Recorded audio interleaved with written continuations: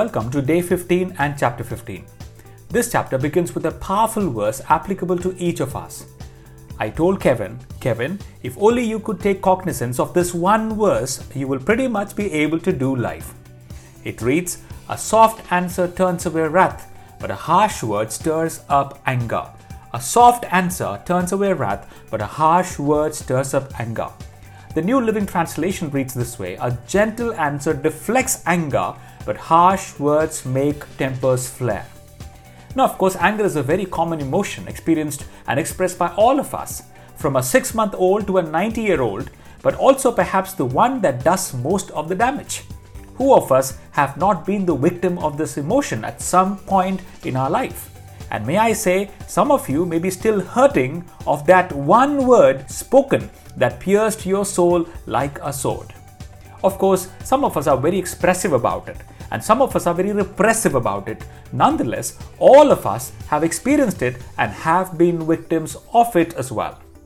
So, is anger wrong? No. As a matter of fact, if you don't feel angry, then something is awfully wrong. You must see a doctor. But there is this tiny, weeny little member of our body called as the tongue, which is quick to jump and verbalize your anger, capable of setting the forest on fire.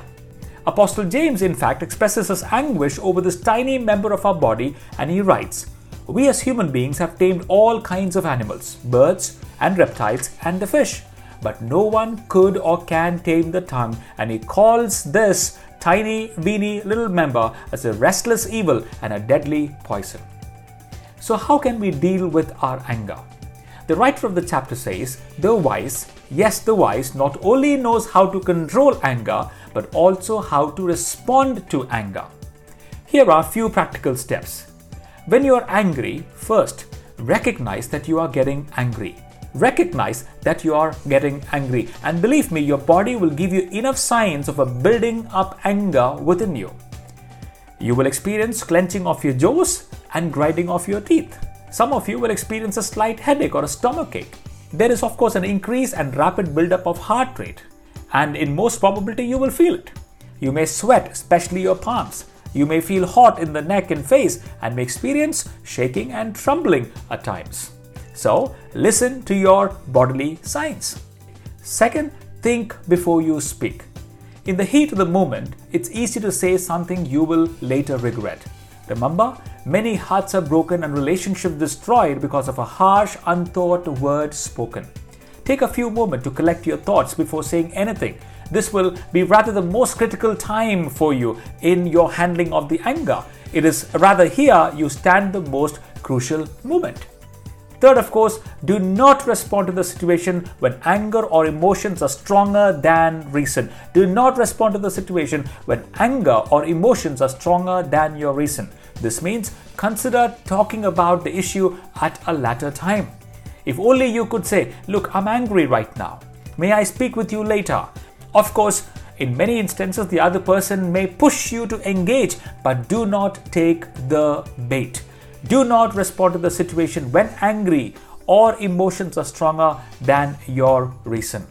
And here is where the writer of the proverb says, a soft answer turns away wrath.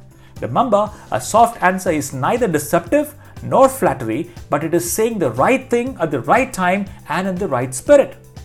But in the heat of the moment, you would not be allowed to say the right thing in the right spirit. So the only thing you could do is to deflect it and perhaps to consider talking about the issue at a later time.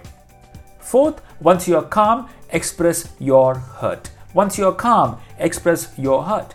As soon as you are thinking clearly, express your frustration in an assertive but non-confrontational way. But always remember, anger is not your first emotion. Anger is not our first emotion, it is hurt. So if you identify the hurt that made you angry, you will be able to deal with your anger as well. Deal with the hurt and do not deal with the anger.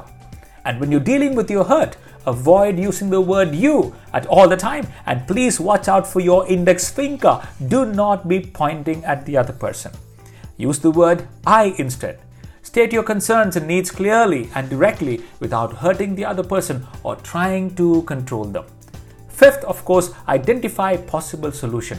And remember, it has to be a win-win solution. If by any chance you're not able to arrive at a solution, schedule another meeting to discuss the same.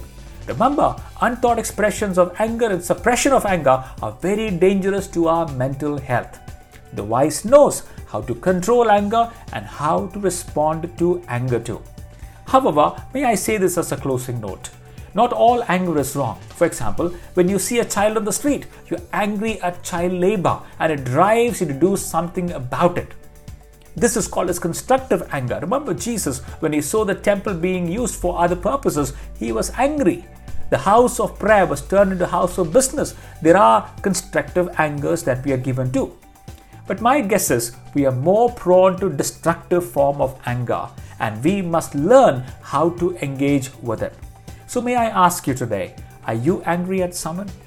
Are you angry at yourself for having messed up a situation because you just got angry and you could not deal with your hurts? Or let me rephrase it this way. What have you done with the hurts that you are probably holding in your heart towards someone? What can you do today to be able to meaningfully engage with the hurt and arrive at a win-win solution? Shall we bring this to the Lord in prayer? Dear Father in heaven, I pray that I may take note of the godly and gracious way to speak to the others and apply it in my own life. Would you help me to be careful when responding to the words of others so that I do not promote anger in any way? Help me to turn away from any bitterness or wrath with a soft and gentle answer. May my speech be a tree of life to others and prevent me from ever crushing the heart or soul of another through careless spoken words. I pray that my lips would spread wisdom and knowledge and keep me from foolish reactions or from spouting folly in some unguarded moments of my life. May my speech and language reflect the gracious words that fell from the lips of the Lord Jesus himself during his sojourn on earth. And may I only say and do those things that honor your name. This I ask in Jesus' name. Amen.